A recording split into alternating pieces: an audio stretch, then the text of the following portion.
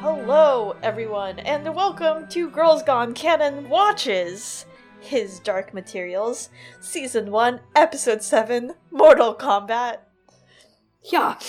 Actually, the title of the episode it's Mortal Kombat. We refuse to acknowledge any other title for this episode. Yeah, absolutely. Even the UK title of the chapter? No, we don't. HBO just got it wrong. I'm sorry. Not sorry. So, I'm Eliana, one of your hosts. You might know me as Glass Table Girl on Reddit, or maybe you know me as the Arithmetric on Twitter. I'm Chloe, and I am another one of your hosts. You might know me from the internet as Liza Narber on Twitter, Tumblr, and LizaNarberGold.com, where I post new essays once in a while.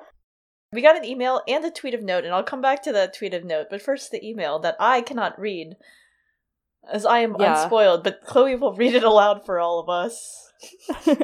We have to, proofread our emails. We really love your emails, you guys. Thank you so much, but please continually realize that Eliana still has not finished La Belle Sauvage. So I am the spoiler checker in our email. I will check your emails. I will make sure your messages do not have the spoils for Eliana since she just refuses to read. Chloe is the watcher on the walls. I am the shield that guards the realms of Eliana's eyes. Actually, though.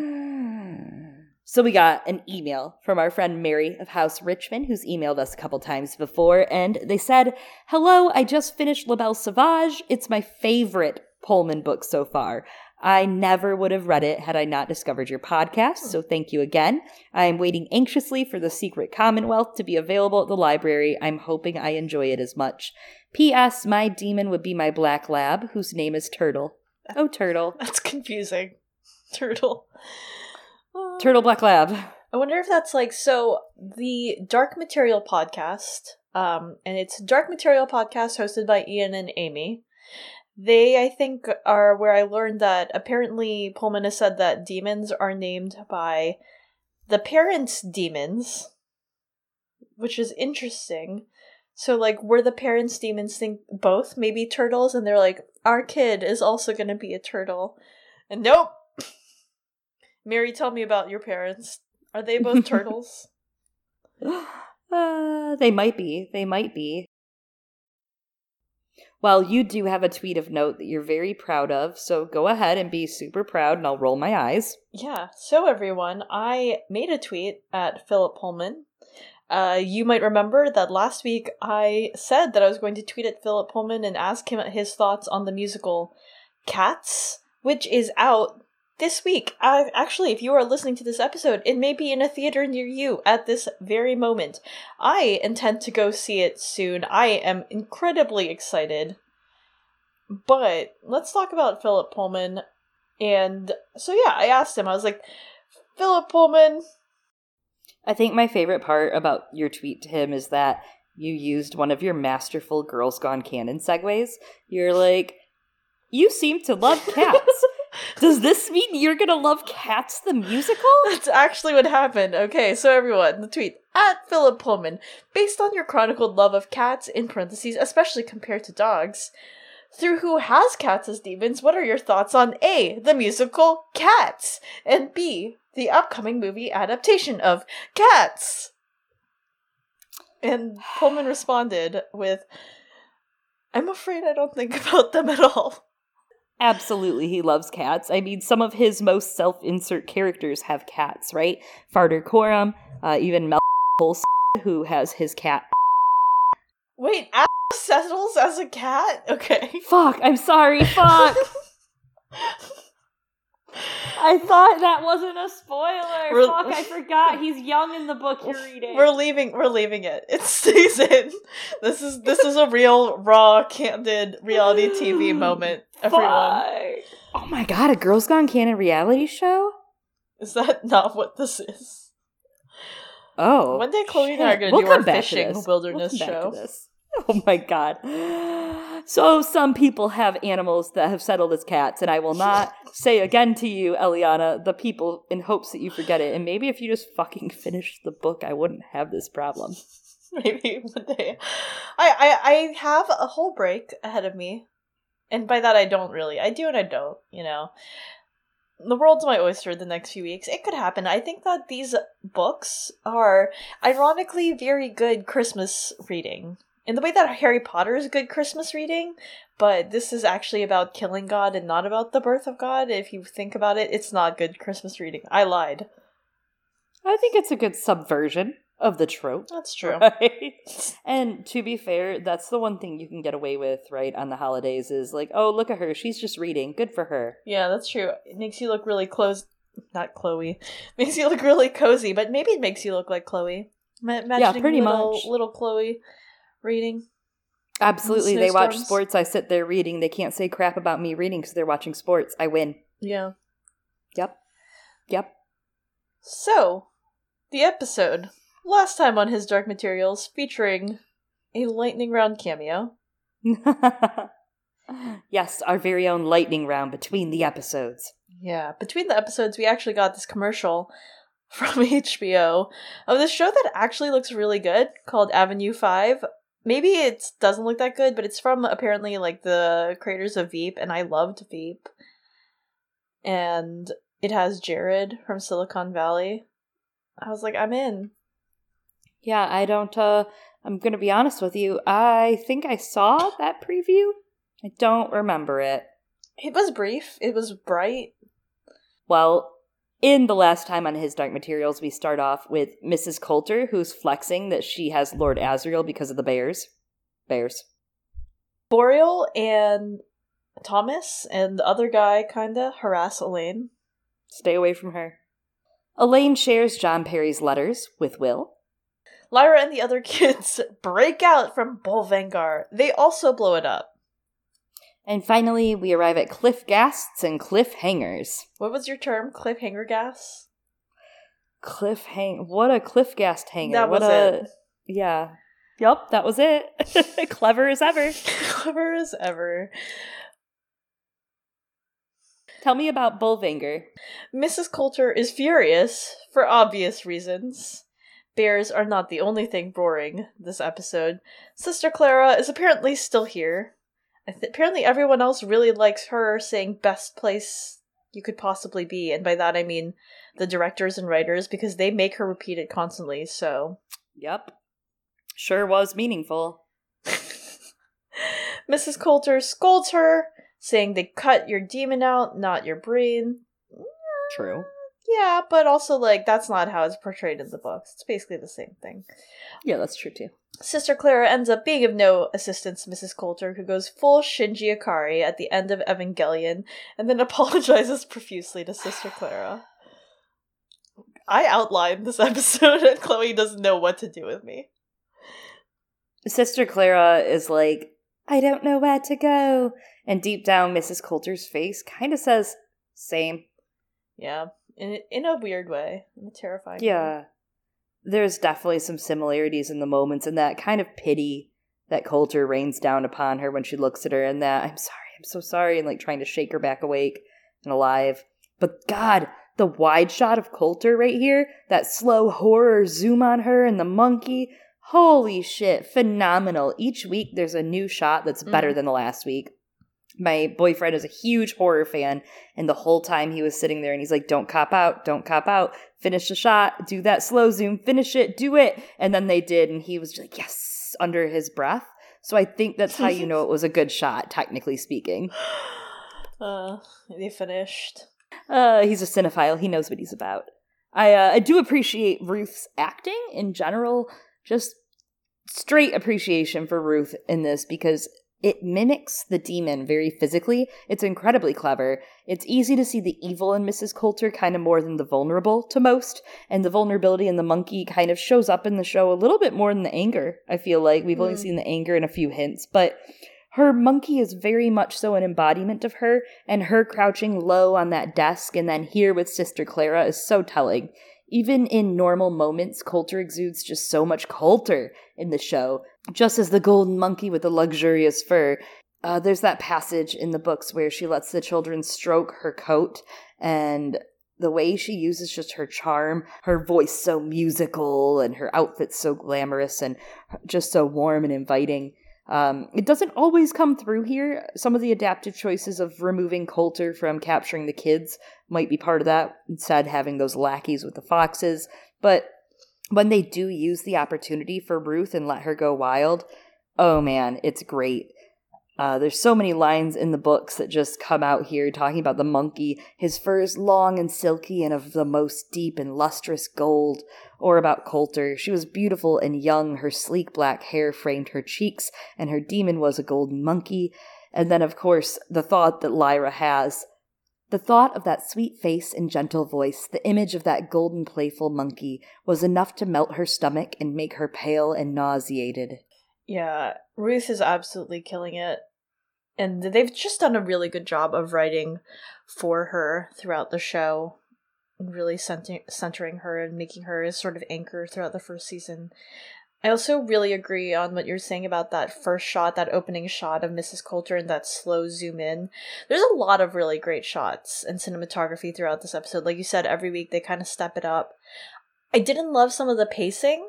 A lot of the ideas make perfect sense to me. I think it was just the way that it was organized and cut together, maybe, like, obviously in post. I was like, interesting cutting back and forth between things. And I get it, they're juggling, like, a lot of different pieces right now that are obviously all going to start coalescing next episode. And that's very much what this episode is, a setup for next. But I appreciate what they're trying to do. This shot of Mrs. Coulter, though, actually reminds me a bit of that shot of Lyra in the intro, right? As we zoom in on her centered in that frame in the darkness and her back. It's kind of like how in the intro you zoom out of it, Lyra facing away, and then you come out of like a window and it's her back also. But here, that door is, of course, acting as the window in the darkness. And there's a lot of other great framing with windows throughout this episode, and we'll talk about them as they come up. Oh god, yeah, there's tons to talk about when it comes to windows. I didn't notice it so much until my second watch through, and it's just so obvious. Really good work. Yeah, I'm always watching for the windows. Yeah. To the window. To the wall. To that intro on the show. It is straight fire. Oh my god, it is skeet flames. Off skeet skeet. I feel like we have to highlight this every week, because every week too. It's just better than it was before. I just love it. I just like, it's just more of a banger every time. And I'm like, is it different this time? But it's not, but it feels different because it just feels new to me.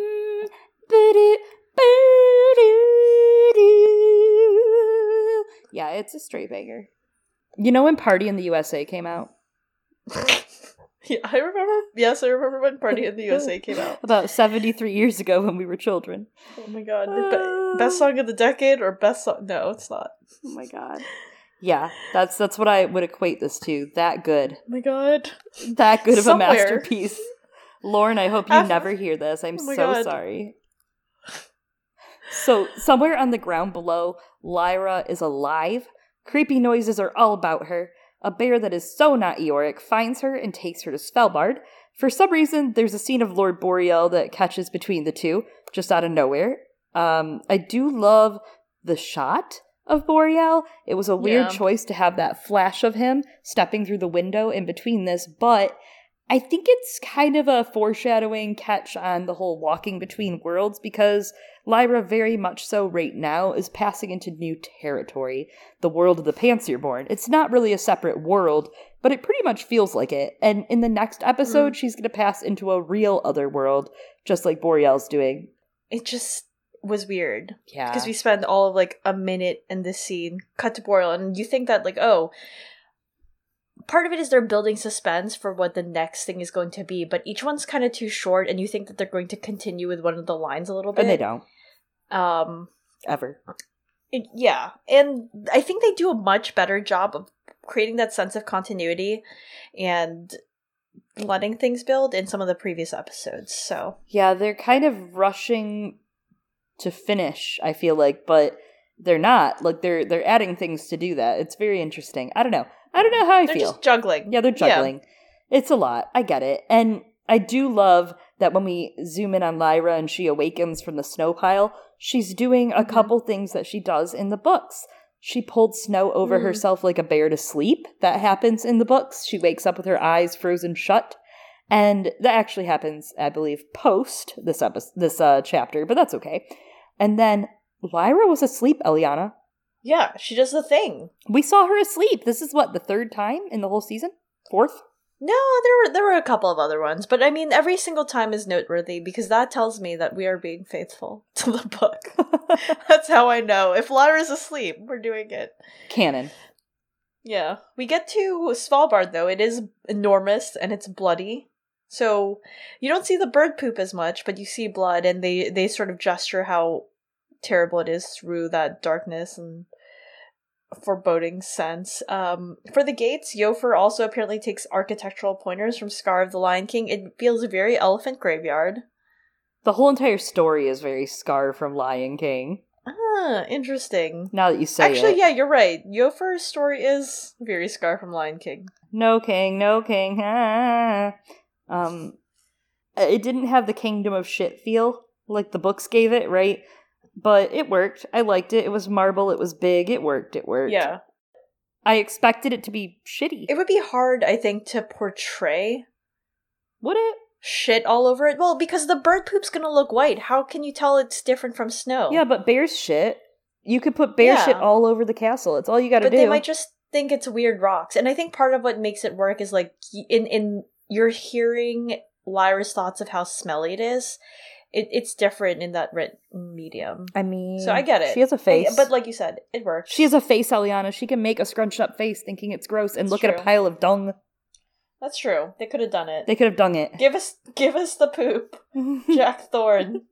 Give us poop. I feel like I'm starting to get a little ridiculous of my requests of Jack Thorne, but at the same time, are they that far-fetched? I don't know. In the dungeons, Lyra consults the alethiometer about where Yorick is. He's headed her way to rescue them. Look, I know that they're looking for shit for Pan to do, but his interactions are feeling so forced for me. He's still good. I like his voice actor. I was totally on the whole don't shit on them about the demons train, but there are moments that I totally forget demons are a thing or matter. That's true. I will give it that. I get it. I'm a grown up. I'm an adult. You know, my demons settled. They're not that special once they're settled. They're kind of annoying, honestly, if you ask my cats. But I don't know. I feel like maybe the Pan stuff could be better. I know it's not intimate because they can't have it be intimate puppeteer wise. It just doesn't work out easily. But it's a bummer. And it seems like you're not the only one who has that criticism. I've seen a lot of the other writers on whatever sites. I don't know. I don't remember which ones I was reading, but like every now and then a lot of them bring up that the demons don't seem to be as prominent, and I think for them that's why they felt a lot of the moments in Bolvangar didn't hit. Yeah, it wasn't enough of a demon connection. Or Billy Costa. Yeah. And it's not entirely that I don't see enough demons. It's actually more of there aren't enough intimate moments with the demons, which I understand is a big constraint for them with filming and with production. But it sucks because I would change the shots of everyone having a demon. I would switch that for having moments where Lyra's intimate with Pan, where like Roger and her on the airship, on the balloon, when they were sitting on the balloon with Celcilia and Pan right there, and they're kind of curled up against them. That was nice. I felt more connected then. So shots like that, I do feel the connection. It's strong there, but sometimes it's just not strong enough to carry the entire show on it. Yeah, you know what I realized is a scene we did not get? Lyra and Roger eating walrus. Yeah, because of the almondy hazelnut creamy taste. You and I are very fixated. We're like, we want to try the seal fat. Dude, when I learned that about it, I know. Mind blown. I didn't know it would taste good. I've still not tried it, obviously, but I believe it. I believe in that bung. That seal bung. The bung! That's right, they didn't include the bung either, and that's the biggest problem with the show adaptation. Honestly, we've been robbed by Jack Thorne. Give us the bung! I like that Lyra is talking to Pan about how she wishes she was a witch so she could fly to find Asriel. I'm happy they kept this because this is something Lyra's consistently doing in the books, right? She's always like, if I were a witch, I'd cure my current problem by doing this. And she ends up using that phrase several times, even as late in life as The Secret Commonwealth, the most recent Book of Dust. I'm curious to see if they're going to adapt more of these books than what I expected. Maybe go as far to finish the Books of Dust on screen? I don't know. Just a They thought. could put like an epilogue or something, you know? Yeah, but these are like full-ass adventures, so I wouldn't be surprised. I just wouldn't be surprised. If they did the whole thing. I don't know, maybe. They're gonna gauge. People maybe are into spin-offs. Who knows? Yeah. Lyra's room advisor didn't warn her, by the way, your dungeon comes with a roommate. It's a rude one. It's Jotham Scintilla, who is the Regius Professor of Cosmology at the University of Gloucester. Gloucester? He says it on the show, and then I forgot his pronunciation. I'm so sorry, everyone. He laughs when he learns Lyra's last name, because turns out her roommate is also great at infodumps. He's been here at this university, at this campus for a while. By that we mean prison. Asriel was here before and tricked Yofer to let him return to his lab. He tricked him to make him this nice-ass lab. Also, by the way, Yorick is in trouble because he's considered a bear trader, and bears have flamethrowers. He is a threat to the current king. Also, by the way, Yofer wants a demon. This guy's kind of useful. Yeah. He's useful in the books, too. Whatever. We have a brief cut to Yorick running, and then we come back, because Lyra now has hatched a plan, and then the scholar accuses her. Brilliant line. Love it. It's not in the books. Great addition. Just like your father, protecting your own skin, are you? Betraying your friend? I'd like that he was an info dump, at least in broad strokes. It was similar to what we get in the books. I like that he was included at all. You know, the one nice thing is, like, they're at least using some book names, even if they're not giving them all their due. They're giving them at least a little bit. This line, of course, is heavy. Other people don't know, but we all do. Oh, that's right. We forgot to warn you all, and you now know. We cover all the books in this podcast. Spoilers all. The things, even for me. Anything could happen to me during this podcast. Yeah, I like how we're covering it now, not earlier when I spoiled something from LaBelle sausage to you. I know. LaBelle sausage, the beautiful sausage. And of course, the betrayal that Jotham Scintilla harkens to here, and you, as you say, we know what it means. Lyra's not doing it here to Yorick, but she does betray a friend twice. Right? Once, of course, being Roger, the other being Pan. And I do wonder who Jotham Scintilla means that Asriel betrayed, or if he's just, like, saying shit to troll Lyra. And I mean, technically Asriel probably betrays everyone, but there's a part of me that kind of wonders, like, what if Jotham Scintilla means himself in the show? In the books, he was supposed to, like, teach at Barry University. Like, literally, this is not a joke where I'm riffing off the roommate thing. Literally, he was invited up here by Yofer to teach at the Barry University. But then he ended up being defamed by the Palmerian professor. And Jotham Scintilla, both in the books and the show, is a professor of cosmology, which is the study of, like, the origins and evolution of the universe. And This goes back, there's a study of it in the mythical way and studying different legends of how the universe came to be, but there's also physical, like physics, scientific cosmology, and coming at it from the astronomical point of view. And it's interesting because I assume in Lyra's universe, right, these two are combined as people, you know, they talk about science as experimental theology. So it would make sense for him to be up north, maybe even with Asriel, as studying the dust and multiverse and how all these things came to be.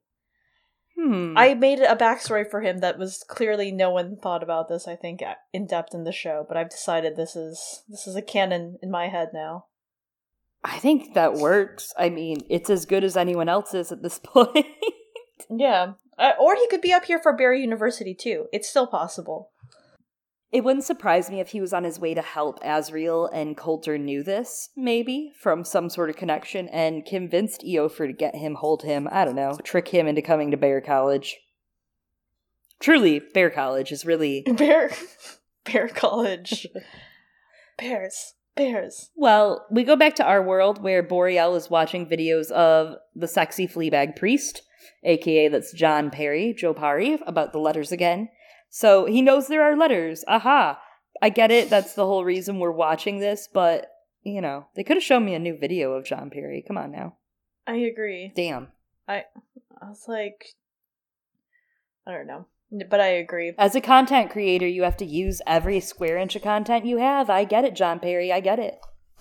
Yeah, but I mean, like, maybe other people wanted to interview him too, or maybe only one person ever wanted to interview him. That's why. He wasn't, like, that big, you know? He wasn't Shackleton, 11 greatest Britons to have ever lived. Will says that, though. There were no books with his dad in them. That's something from that first chapter with Will that we get. Will says there's no books, there's no history, there are no photos of my father doing magical, crazy things. Like, how do I know he was some great man? How do you know? He's John Perry. How do you know he's gone? But do you think part of it, like, this makes sense for our day and age, right? For Will to be like, I couldn't find any books on it. Yeah, well, you didn't have the fucking internet, and now everything lives forever on there. Again, though, coming back to what you were saying earlier about framing and windows, we've been talking about throughout the season how Boreal has been shown through a bunch of windows and framed through them for so much of the season, which makes sense. He's the one that we see going through a window between worlds. Here in the car as he's watching videos, we see him behind a window, and there's a reflection of tree branches above his face. And we talked a little in previous episodes about him, his snake demon, right? And here I like to interpret him as the serpent in the tree. And this time he is longing for the knowledge that is forbidden to him in the letters. I don't think you're wrong on that. Knowledge is power. Power is power. So more Svalbard. Oh, Lyra walks in front of the bears to Eofor, and the lighting is super moody, though Eliana's convinced it's daylight outside during this. There's like some windows, and it makes me think that it's daylight outside. Okay. They're just really goth. I mean, who knows how time works out there? Literally, it's just snow and snow and snow. Oh, you're right. Sometimes it could be daytime all the time up in the north. Yeah. Yeah. Anyway, the bears are goth. Where is Cynthia? A really cool dancer. Cynthia. No, but really, where was the Coulter doll? Where was she? Like, yeah, it's creepy. Maybe it didn't translate story-wise, but where is it? Yeah, I mean, I get it. You're right. It probably doesn't translate story-wise, and that's why we noticed it so much in the movie. Yeah. But it's just like, I deserve it. You know, everything from the books. I deserve every part of these books on a screen, like, adapted. So right now, it kind of feels like Jack Thorne is taking something I deserve away from me. Where's Cynthia? Isn't that an episode? That's an episode of Rugrats, right? Yeah, I think we lose Where Cynthia. Angelica's looking for Cynthia. Cynthia, she's a really cool dancer. Lyra then tells Eofor that she's Yorick's demon, because bears get humans as demons. Duh. Keep up. Makes sense. She's also is like, I'm like a witch's demon and can travel. And then she pins Yorick getting a demon on Mrs. Coulter. And Eofor's like, demons for bears? Salami for cats? Oh my god. The same joke was made in my household as the episode aired. Actually, though, I didn't even know I was so connected. She tells Eofor that she can be his demon if he defeats Yorick in single mortal combat. Mortal Kombat, the title of this episode. Finish him! So, in this scene, it's interesting that she's embodying a demon, which the Magisterium, who is got Eofor in cahoots with them for power, is trying to separate people from their demons to eliminate dust in the world. It's this blatant political irony of the people preaching God is good, murdering the kids, and Eofor is obviously not a righteous king. Like, this is so known from this scene. That's all she needed to know about his character. Lyra proves she's a demon, though, by revealing to Eofor while on one knee, I beg your pardon, Eofor Raknison. I didn't know you were so great and powerful. The first creature you killed was your own father. I think you're a new god. Only a god would have the strength and power to do such a thing. Which is actually very similar to the line that she delivers to Eofor in the books when she reveals this. In our reread, we talk a lot more in depth about this and about Eofor killing his father because the show doesn't provide the entire, like, backstory and context, where Yofer had killed his father unknowingly. He had come across him alone as a young ice bear and didn't know it was his father, and they quarreled, and he killed him, because, you know, he was brought up only by the she-bear, his mother. And so he concealed the truth of what he had done, because obviously now he's a huge hypocrite because he's king, because Yorick killed another bear, and it's probably way worse killing your own dad. Anyway. Probably. And in our book episode, we talk a lot more about, like, the parallels between this and the story of Oedipus, only there's, like, a lot less incest in this because this is a children's book series. But this line about him killing his father and it making him a new god, that only a god would have the strength and power to do such a thing, is very interesting in the context of a story that's all about religion and, you know, God. But because Azriel doesn't do this, right? Well, as far as we know, Azriel has not killed his father. Throwing it out there. He never plays the role of God and never really aspires to, but he does take on this role of Lucifer in this retelling of Paradise Lost, the fallen angel rising in rebellion. And the one in the story who does kill God, though, who, and as many of you may know, God is often referred to as the Father, right? Lyra is the one who kills God. So I kind of wonder, does that mean Lyra's something like a new god? And interestingly, she doesn't do it through strength and power in the same way that the bears exuded and use it against one another. She's strong, as we know, because you don't go on this entire, like, multiverse journey and through the underworld and do a bunch of crazy shit if you aren't, like, of strong will of some sort. She's powerful, but in different ways, right? As you're saying, knowledge is power. But she kills God not through that, but through an act of compassion and gentleness. She sees this, like, frail creature inside of the crystal ball, and she's like, I'm gonna free it. And I think that's a perfect response to a regime that is built on exerting strength and power to subjugate others.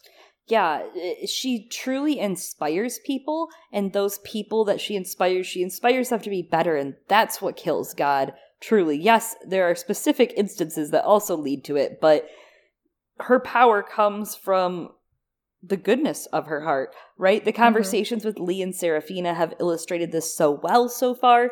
Lyra takes detours to free suffering dead, stuck in the underworld, even though there are 100 other routes she could take.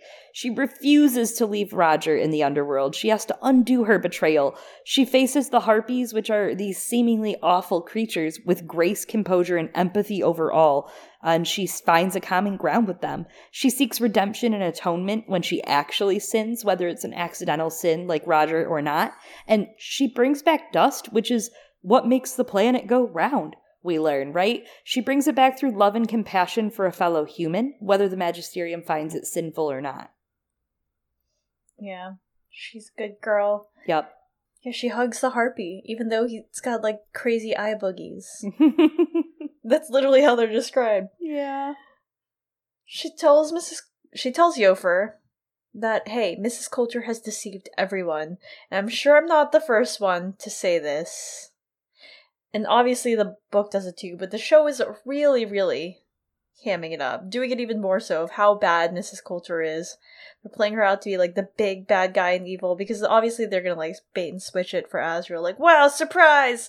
He was the bad guy all along!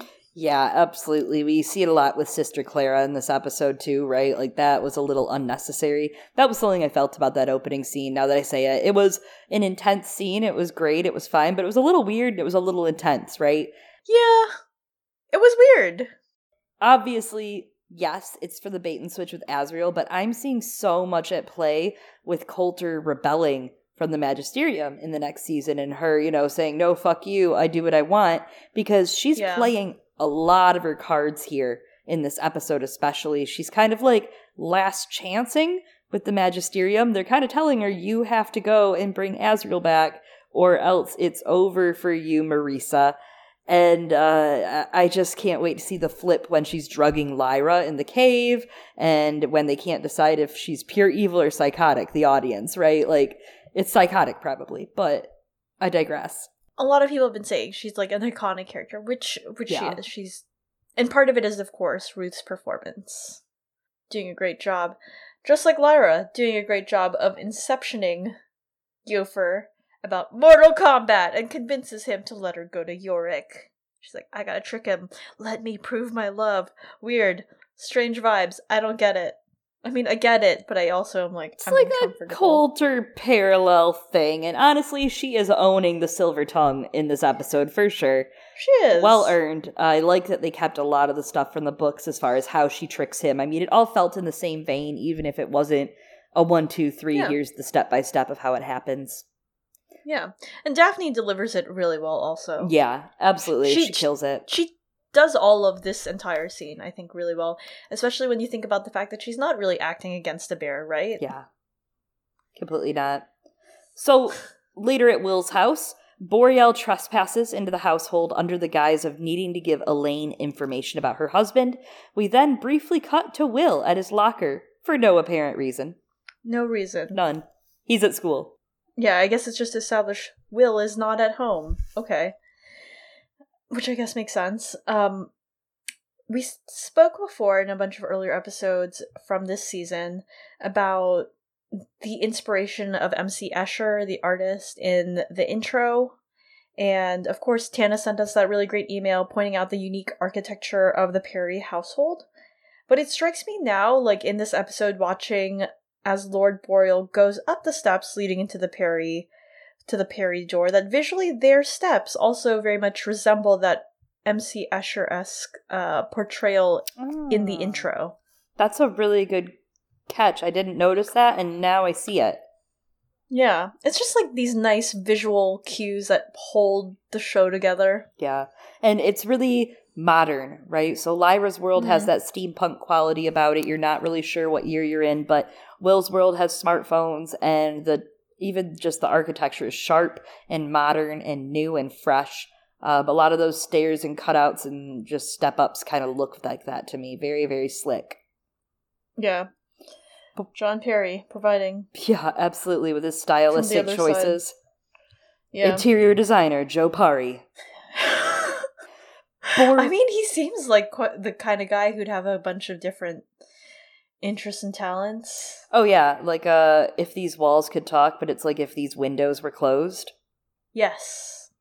And he can't get back, and he's a shaman, and he's, anyways, so that's the next book. What a shaman that he wasn't...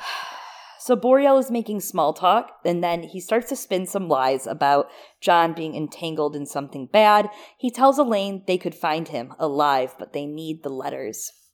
Speaking of the cinematography and the visuals again, I'm a little bit confused about the cinematography here, because every now and then, we see the conversation from the foyer, and I understand how they're laid out in the living room. The camera does a good job of establishing where they are in that room. But then we go out into the foyer and look at them through the door in the living room, right? And I think this comes back to what Tana was saying of, it's a strange house, and they're using this very interestingly and intentionally.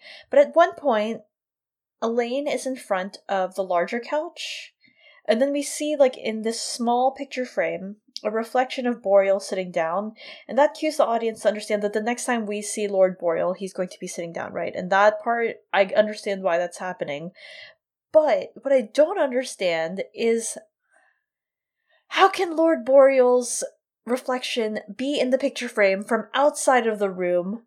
Because he should be behind on the other side of that wall, because he's in the same room as Elaine. And it's not a window, it's a picture, it's an artwork or something. And I guess the cinematographer thought it looked cool, and we're like, we'll do this, even though it doesn't make sense, because no one was going to actually think about it except for me. But... So when Boreal and Elaine are standing opposite of the glass door before he forces himself into the house, I noticed a couple things that might add to this. He opens the door to come in and walks through that glass door, and it looks very much so like walking through the window. But the way that the camera follows him on a technical note is really impressive in this shot, because there's no evidence of a camera in the frame whatsoever. And there are things like The Matrix, for example. There's that famous shot where the door handle, you can kind of see, if you look really hard, the camera in the door handle in that shot. But they cut it just right. The transition is just right that you don't see a single camera. And I'm wondering in that painting, in that frame that you're talking about, if it's a similar thing, but not, if they had done it any other way in that room. And I think because of these angles, they have very limited ways to actually film in this set, in this house. So I wonder almost if they have to angle that way, and that was the only shot they really had. I think they could have just showed him, like, sitting down from within the room, which is why I think that they chose this, because it looked cool. And I think that's a great note that the camera's not in the frame with those, because, yeah, there's a lot of reflective surfaces, so that is very skilled. And they've thought these things through in a lot of ways, because as this scene ends, right, Boreal, when he's exiting, he closes this glass door behind him, and then we see Elaine again through that door frame. But then, because of the glass there, it ends up with us again looking at her. She becomes the one behind the window now. She's screaming into her pillow, and it's another way that we feel removed from these characters, but shows, like, all of these different spaces, and that maybe there are different worlds between all of us deep down inside. Speaking of different worlds inside people, Elaine tries to kick Boreal out, but Boreal threatens to take Will from her. And we have this great line of, "I'm frightened of everything. Being frightened of you is just one more thing." I love her. I am so, that is the one thing I can comment on, is that 0 points for Ma Costa, but at least 2 points for Elaine. They at least characterized her. Like, I can't be mad at what they've done for Elaine and at least giving her a part and not having her be some random bystander we saw for a flash. Yeah, they've given Elaine agency. A lot of agency in Elaine's story, and a story that previously had, like, none. So I can't be mad at that at all. In fact, you could be glad of it. I am glad of it. And this is such an intense, very, very intense scene, right? Because in the frustration, Elaine sees his demon, and he immediately tries to gaslight her and fails at it because she saw it. She knows what she saw, and he says he's going to leave and return with paperwork instead. Yeah, and by paperwork he means fists. Well, but yes. Yes. I like how she tries to get him to tell what agency he's in, because, like, Elaine knows her stuff, right? She's not stupid. God.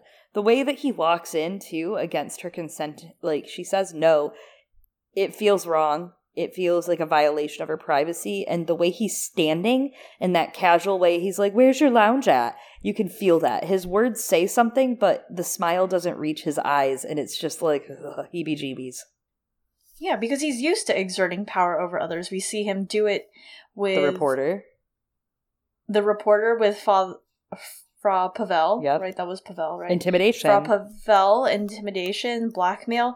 He's in a position of power in the Magisterium, and he might not have any actual power in this world at this moment, right? We see that he establishes himself when he meets Lyra in Book 2. But, like... he's just used to it. He knows how to act as a person who has power. He's like, whatever. Yeah, he's used to having authority and control, and it really shows. Exactly, the authority. The authority's on his side. He is part of the authority. Mm-hmm. But then he doesn't get what he wants here, so he goes back to at the car. That's how I've titled this. Thomas and the other guy ask how it went. He gives silence. And they're like, oh, okay, so it didn't go well. And there's another great line. Boreal says, "Do you ever think people just don't understand what's good for them?" Oh, that's such a good line. It completely embodies the paternalism that he and Mrs. Coulter have been, like, exerting over others, or what the Magisterium thinks that they're doing, that they get to decide what's good for others. Yeah, it's the removal of free will. Yeah. And I'm not saying, like, free will, because I wish everyone would free will. Free will! Free will! Oh my god, that's all I want is a picture of his face on a shirt now that just says free will. Oh, I thought you were going to say on the whale. Nope. Like Free Willy. So we have another guest in this episode. Yorick is here. Lyra finally goes out to meet him. It flashes over, and she gives him a pep talk. Yes. She goes, show him he's nothing We thought that she was lying to Yofer about that in the previous episode, in the what is it called, previews, but turns out no, she was really just showing it to Yorick and she really meant it. I felt so proud when it was actually her saying it to Yorick. I was like, thank God that they lied to me in that preview. Yeah, I do like, they have done a good job of keeping me on my toes about what I'm going to see each episode. Obviously we have an idea of some things, right? But so then it comes to Mortal Kombat. Yofer acts like he invited Yorick, and then he shit-talks him. This Coca-Cola commercial is extremely violent. None of us wanted the Klondike bar this bad. Chloe's about to fire me at any moment. And I'm just saying, that's the quote that Lyra said in this moment. She says, "I did not want the Klondike bar!" as she rushes to Yorick's side, and Yofer realizes that this whole time he's been tricked. You're not a demon. He's about to attack Lyra, but Yorick is like, absolutely not. And then off screen, he kills him. It's all behind Lyra, and I'm like, fascinating. I thought this was going to be more violent. TV-14. Yeah, BBC. Yeah, that's true. Yeah, I felt the TV-14 hard in this scene. That is absolutely the first thing I noticed. We'll talk about that in a second. After they get their Klondike bars, because what would they do for a Klondike bar? Well, kill Yofer off screen. A coup! Lyra tends to Yorick's wounds. She says that they tricked a bear. Yorick is like, he wasn't a bear. Also, Lyra's now one of them because she's given a brand new name from Yorick. Lyra Silvertongue. Aww. Aww. The thing. So, before I get too upset, there were a few things about this scene that didn't really do it for me, which is a bummer. It didn't make me mad. I'm not mad. I'm just disappointed in them, you know. There was an interview that came out from EW with Joe Tanberg, the voice actor for Yorick, who also does a bit of the puppeteer stand-in work for him as well. The question asked was, did you ever have conversations with the writers or producers about what it means for these characters to be fighting each other without armor, which is so significant to them? And Joe answers, and I'm going to be honest, this is painting it with my feelings, but feels like a cop-out answer, and here's why. He says, it's a question I knew fans would ask. It's tricky. You have to put yourself in because you want to showcase one thing, but the fans of the books have seen something else. We talked about the importance of this fight. One thing is Yorick shows up in his armor. If it wasn't for Lyra's deception and trickery, he would have been torn apart even with his armor. For Yofer, who's king, to take off his armor and challenge Yorick is almost religious. We want him to be as animalistic as they are, part of their nature. They're warriors, and you can imagine Vikings or Samoan warriors or Maori warriors in a... Maori, sorry, thank you. Or Maori warriors in a fight to the death. You'd imagine it being man on man, and you'd have little protection and very little weapons. Okay, so in this same exact answer, it went from, we knew this was a question that was going to be asked. Really, it's more meaningful without armor because these are bears. It's part of their nature, and it's almost like they're human warriors, and they're like humans, and man to man. You gotta pick one. You can't answer this with 4 different things. They're not those kind of warriors. They're bears. They're bears, Eliana. The whole emphasis on armored bears being nothing without their armor, like Hester literally just said, a bear's nothing without their armor to Lee when she was introduced. No armor, no jaw. I'm over it. I agree. I mean, first of all, like, we just established this is TV-14. Why are they fighting naked? Okay, that's, like, inappropriate. But also... You're welcome. Also, I mean, I agree, like, they're nothing without their armor. It's their souls. We talked a few episodes about how bears make their souls. They make it as they grow up.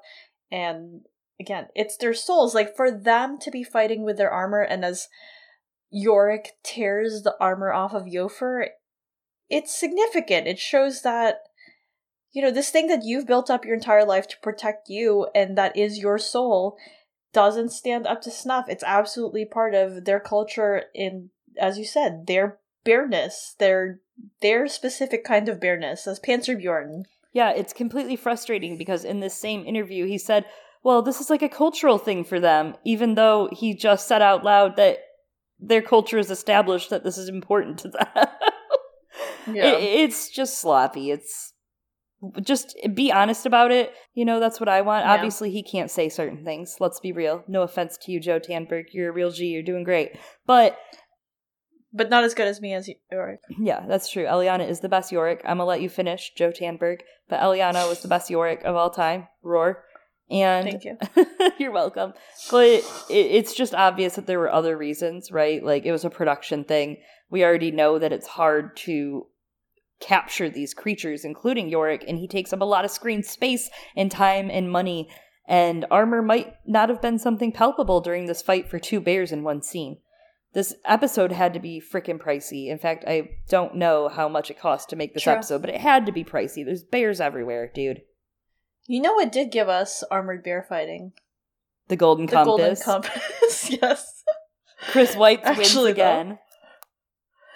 Actually, though. There are a handful of things Chris Weitz did better. I'm just putting that out there. And worse. And as we said, worse. A lot of the directorial choices are the same. Yeah. In this series, so interesting. We're back at school. Yes. Not Bear University, like school in our world. Not Bear College. Not Bear College.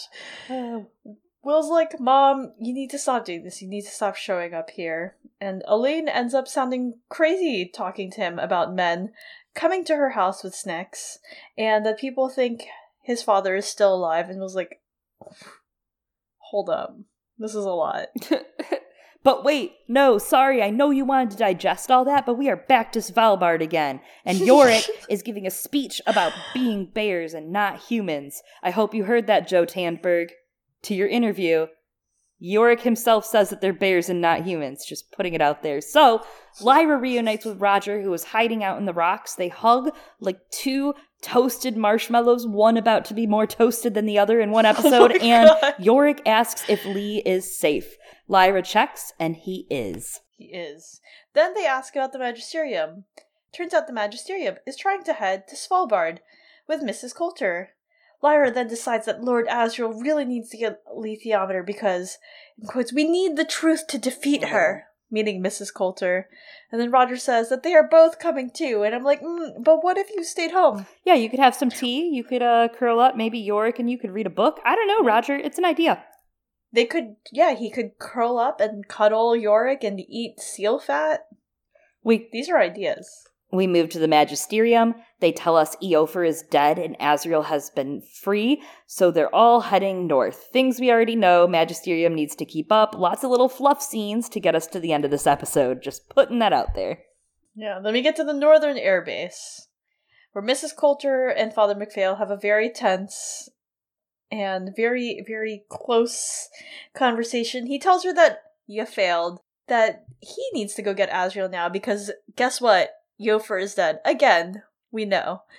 Mrs. Coulter then gets very, very in his face. I don't like when people do this. What if her breath smelled bad? Anyways, and says that she knows Asriel the best of anyone, so they need her. And then MacPhail says, Romeo must die. Oh my god, you're fired. What is that? Also, I beg to differ. I think Thorold probably knows him a little better. That's true.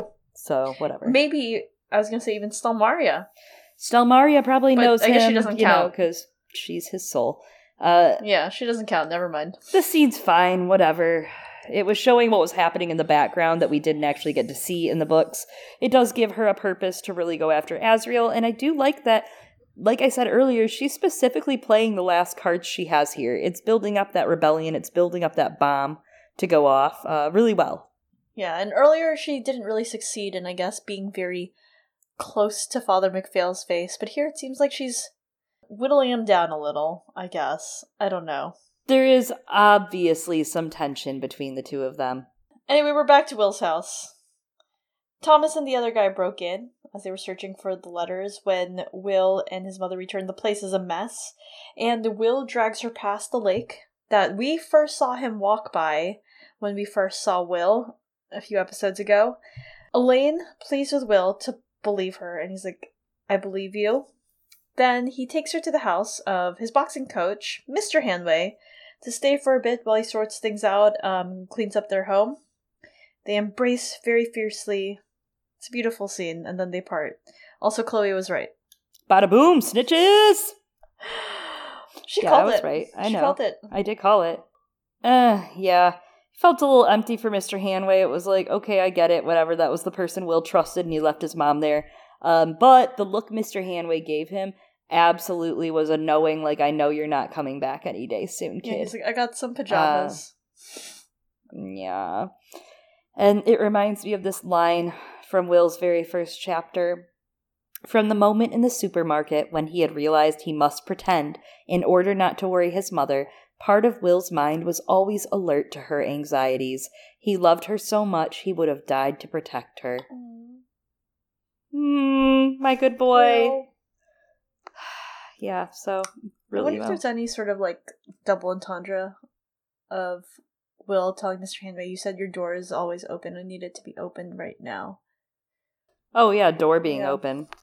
Again, Okay. the world, the people, love. Just say words and maybe they'll all come together and you can all understand what I'm trying to say.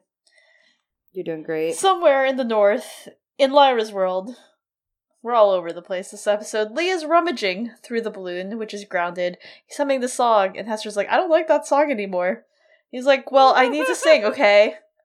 And Serafina then appears. She offers help with the balloon and emotionally. By the way, Yorick is king again. Lee whoops. She gives him back his gun. Yeehaw! She gives him back his gun, and Lee catches the hint. He's going to need to keep fighting. Because Lyra needs all of us. So, something I found today interesting on Reddit was that someone pointed out Serafina's tattoo is in the same fern pattern as Lichtenberg figures, which are branching electric discharges that sometimes appear on the surface or interior of insulating materials. You know, like skin when you get hit by lightning and your vessels burst, for example. They're named after German physicist Georg Christoph Lichtenberg, who originally discovered and studied electrical charges. He was an experimental physician, interestingly enough. One of the first scientists of his time to introduce experiments with apparatus. He was friends with Kant and Goethe. Lightning really actually kind of works for Serafina in resembling that traditional symbolism of sudden illumination and destruction of ignorance. It's also something that represents punishment of humans by the gods in the skies, which I feel really works with witches, even though it's mainly attributed to Zeus. Interesting. Yeah, I think that's some really great symbolism right into there. And I mean, like, also, it makes sense if it isn't a tattoo, and she just got hit by lightning. I mean, to be honest, if you are flying in the skies, you're the highest object up there, right? Like, it makes a lot of sense to me. Yeah, good thing I'm not in the sky, because I would always be the highest object. It'd be very dangerous. In the sky. Only in the sky. Yep, Ever. Yeah, so fun fact, look it up. Lichtenberg. Check that crap out. See the pretty fern scar thing. Probably sucked, probably felt like crap, but, you know, see it. Looks very similar. There's a couple really good ones in Google Images. Yeah. Anyways, I just came here to talk about something actually serious next, which is Lee and Serafina. Many people have tweeted at us about Lee and Serafina this week. I'm glad they've all come to the light. They are all my tiny little bugs who are going to get squashed by the subtle knife, but that's okay. That is fine. That is what you're here for. So I wanted to share some of the ship names we're getting from people online. Lo Jacko Mirror said, Finley Le Fine. That's a great ship name. Reds said Finally. That's my favorite. Finalee. I like that one. That's my favorite. Our friend Fat Walda said Sarah Lee, which is a good one. We had Lyra Fina from Compod. A couple of my favorite ones, though. I did like Scores Becula from Laura Silvertongue, but Shadowblade 217 just took the cake. They win. They win this mini competition I made up right now. And they said I would vote for Sarah Lee, Peckabee, or Arrow Witch. I love Arrow Witch. It's very cute. And Peckabee. Peckabee's cute. Peckabee is cute. Sounds like a Pokemon. I just want to say, my favorite Pokemon. I'm really proud of you. I think Chloe's been like really disciplined this episode. She held back to talk about this until this moment. She even started this section off, right? The section where we talk about Serafina and Lee meeting with like a different thing entirely. Even though I know she wants to scream about this, so I'm proud of you. I mean, look, I've already accepted my doom of my beautiful ship, and I've already written all the meta behind why I ship it. So I'm good. I'm free, you know? Like, I'm ready to just cry on the screen. Oh my god. That's the end of the season. Yep. Can't wait till the end of season 2. Later. Yeah, season 1. Yeah. But speaking of emotional scenes, we have an emotional scene now of Lyra and Roger riding on Yorick. There's like, I don't know, slow-mo and music. Those are the best. Like, I could forget about any of the bad things that I've been upset about. I could watch this on a loop of Yorick and them just riding off. That's all I need. Yeah. We jump over to Will once more. He returns to his house. He finds that the letters are still there and safe. And then we jump back to the north, where the northern lights are above Asriel's isolated lab. Coulter is walking dramatically through Magisterium Military. I love that the northern lights have really been consistently hanging over this story this season. That's how it should be, right? Should be hanging over us. It's literally the name of the book. Yeah, the northern lights, the Aurora. The Aurora! Yes. And then after we go Will to the north, we come back to Will right now. He's about to read his father's letters when, lo and behold, Thomas and the other guy, I refuse to learn his name, return. And then as Thomas is climbing the stairs, Will starts wrapping his hands the way one does when they're about to put on boxing gloves. And then he comes for Thomas. He wails. I think he misses a little. But then the most important part of the entire episode. Yes, the most important. The star.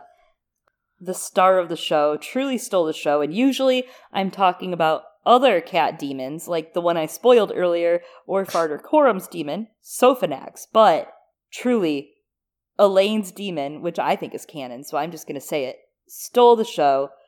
Thomas just fucking falls over, and it was the best death. It was probably my favorite thing ever. I cheered, I chanted. I was so happy that Thomas died, because fuck that guy. Yeah. You're out there like, I kind of like him as a villain. And I'm like, no, fuck that guy. He was evil. He was a bad guy. He's just as bad as Boreal. Bad. He is bad. I actually did feel kind of satisfied with his death. I was like, all right. I feel closure. Yeah, I felt great. And we literally were chanting murder cat in our household during this. And by we, I mean me. My boyfriend was sitting next to me going, don't give the cats ideas. But he did. He was like, Allie is getting ideas. But I love in the books when this all goes down, you could see the panic with Will. He takes off, he makes a break for it, and he's freaking out because this dude just laid there motionless dead. And he realizes it in the books, and you see that dread in the show on him. The man was dead. He killed him. He couldn't get it out of his mind, but he had to. There was quite enough to think about. His mother, would she be safe where she was? Mrs. Cooper wouldn't tell, would she? Even if Will didn't turn up as he'd said he would, because he couldn't now that he killed someone. And Moxie! Who'd feed Moxie? Would Moxie worry about where they were? Would she try to follow them? Moxie's gonna... So as you can see, Moxie is the important character here. Yeah, I mean, Moxie's just gonna fucking eat Thomas. Don't worry about it. Yorick would approve. And also, I love that Moxie is Krajava foreshadowing here. Yeah, absolutely. Would she try to follow them? Aw. I wasn't chanting it. I just screamed, Moxie the murder cat! In that moment. I was so proud. I was like, this is it. And I knew you were chanting or yelling it also, wherever you were. But, yeah. I'm glad that they included this, and they very much played it out similar to the books. More satisfying, as you said, because apparently it turns out deep down I did want Thomas to die. I didn't know that I did. Yeah. And I was really worried that Will was going to read the letters before they showed up, because it was all calm and he was sitting there, and I was like, no. It's so important to me that waits until season 2 or until, the finale where they finish the 3rd season, like next week. And... But no, I was happy they didn't taint that for me, because I feel like Will trusting Lyra with them, if she wants to, is so much more important. Almost all the Will scenes have been pretty much gold. Yeah, very much so clean, and they're honoring them, which I'm happy about. I also like the way they played this out of Will and Elaine just missing each other through Mr. Hanway's windows. As Will decides not to return, Elaine leaves just a breath before Will shows up in the window, and I think it's such a great example again of that visual framing that we've been talking about throughout this episode again, with those windows where they're separated by the windows. They're separated and in these two worlds, as Will and Lyra will be one day, and Also, excuse me. yeah. Rude. But also Will through these windows, everyone being seen through windows right now. The visuals are cluing us in for what to expect in the finale. Yeah, absolutely. And even with that aurora showing, the aurora above, I mean, it's time. It's coming. Speaking of that aurora, in Lord Asriel's lab, Yorick tells the kids to be safe as he drops them off at the pool.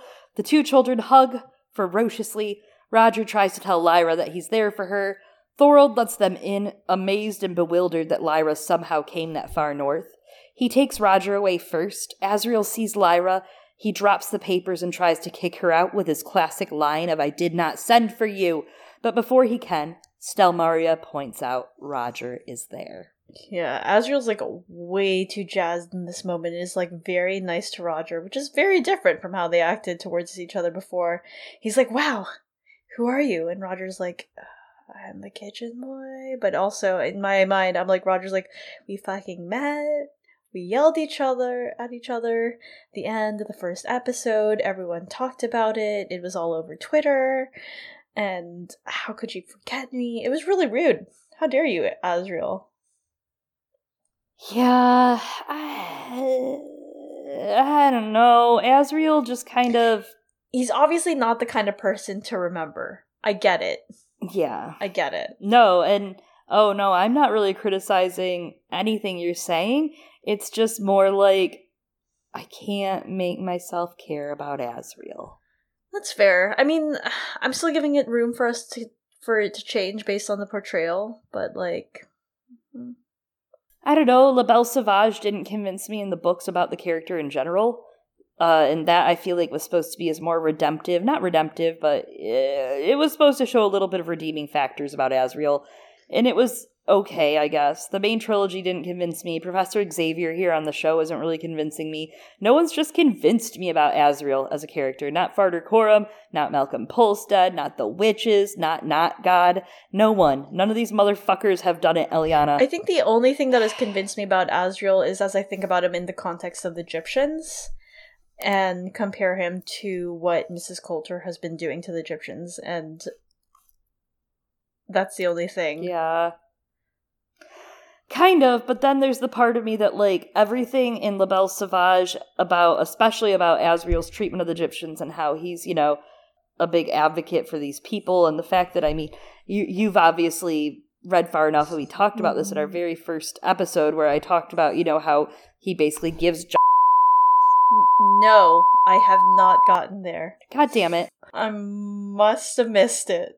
He basically says, like, take care of these people. Just take care of them. So, like, they can eat for free or go places, do things, and they have friends and family in the area, and, like, it's good. But Roger is technically Alice's cousin. So if Asriel was nice towards Alice and nice toward Malcolm, and now he's just straight up Stannising Alice's cousin, it's just kind of like... Yeah. I feel a little... I don't know. It doesn't feel like his Egyptian stuff can blot out any of this. Like, the way he looks is, and I mean, I'm not saying anything about the show portrayal. No. It was fine, it's whatever, but the way he's supposed to look here is, like, hungered and crazy, you know? Like, he's supposed to have a look in his eye, a glint, like, ha ha ha, the thing I've been missing for my secret experiments. And I don't know, anyone watching this that hasn't read the books, I'm so curious as to what the fuck they're thinking right now. Because if you don't know, it's kind of like, it's obvious something's going to happen. Yeah. And it's obvious that it won't happen to Lyra. Yeah, and I think that the show frames it there. And I do think that James McAvoy nailed that look. Yeah. You know. He did fine. It's just the character itself. Yeah, and not inspiring. I do think that's something that Pullman actually was intentionally writing, and maybe he was trying to, like, rectify that a little in La Belle Sauvage, I don't know. But seeing, like, you know, that, again, that difference between, like, tragedy and comedy, that distance, right? And because we're so close to Roger, that's why we're never able to forgive Asriel that one thing, yet so many people find Mrs. Coulter to be a compelling character when she's done this over and over again, you know? Yeah, absolutely. I'm that person. It's just interesting, like, that this is something that he's playing with in that storytelling. Yeah. It's fun. I don't know. I just think, like, if either of my parents, even the one I don't really know, Like the sperm donor one, like if they tried to kill my best friend, I don't know. Don't know. Slash did. Yeah. Yeah. Anyway. It's a lot to think about. It is a lot to think about. That's why Pullman wrote it. Well, I hope no one is in the same situation because that would just be terrible. Yeah. I think we know what's going to happen next week, right? Without even looking at the previews. Yeah. Betrayal. Betrayal. Actually, that literally is the title. I know. I think that's the one thing that they did for us. Wait, is that the title of the episode? Oh, yeah. Wow. Amazing. It's for us. You mean they didn't call it Mortal Kombat Part 2 with a K this time? Actually, that's next episode, and then we get episode 9, which is covering all of the third book, The Amber Spyglass. Yes. Mm-hmm. So you guys can tune in the next couple weeks to hear that. Yeah, so I'm excited for next week's episode. This episode was a lot of just setting up for next week. Yeah, it was. And I hope they nail it out of the park next week. Yeah. The visuals alone are going to be really exciting to see the Northern Lights just at their peak, to see Cittàgazze. Yes. Finally see it. I'm excited about that. We've gotten like glimpses of it, but like for that curtain to tear. And again, like as I said, I still think personally that the last scene is going to be Lyra and Will each individually stepping into the world of Cittàgazze, but from different points. Well, you know what they say, you never bet against your partner, and I think you might be onto something there. Yeah. Except I bet against your ass all the time. That's true. I was like, we have different ships, you know? But I don't care about mine that much. Yeah, well, you know, when there's good ones. Wow. I'm just kidding. I love your ships. Anyways, so you guys, thank you so much for tuning in. It was a pleasure to have you this week. Thank you for listening to Mortal Kombat. I love this episode, Mortal Kombat. His Dark Materials. The global name of both the chapter and the episode. Of course, keep up with us. You can find us on social media where, you know, every now and then Philip Pullman may or may not respond to us. You know, you can find us at Girls Gone Canon, CANON, on Twitter, or maybe you have an email for us that may or may not have spoilers. Shoot it to us at girlsgonecanon@gmail.com. Yeah, absolutely. And I can read it to Eliana and spoil her on air. This is real life, real television. It's the real reality world. TV. Yeah. It's not just a podcast, it's reality TV. Wow. You guys, if you haven't already, please subscribe to us so you can get the latest updates of when episodes come out on any of the platforms we're available on, such as Google Play, Apple Podcasts, Spotify, Stitcher, Acast, you name it. We're on a bunch of them. And of course, we're on Podbean, which is where we host all these episodes. Somewhere else we also host episodes is on Patreon, where we have patron-exclusive episodes. Last month was about our Song of Ice and Fire read-through, which, as many of you may or may not know, we do. We do it by each character POV. Right now we're still finishing up John. And this month's Patreon episode is going to be about the lantern slides that are at the end of each of the 3 main books. Yeah, I'm excited about lantern slides. I think there's a lot to dive into. That will, of course, be encompassing spoilers from all 3 books. And so you guys know, we will be releasing an episode sometime next week for the finale. It might be delayed by a day or 2 of your usual release. And we will not have a Jon Snow and a Song of Ice and Fire chapter coming out next week on the 27th for the public, or on the 3rd for the public. Had a solid year and run, and we are doing a lot of things. And of course, we are going to start up with The Subtle Knife at some point in 2020, probably in the first month. So stay tuned for that.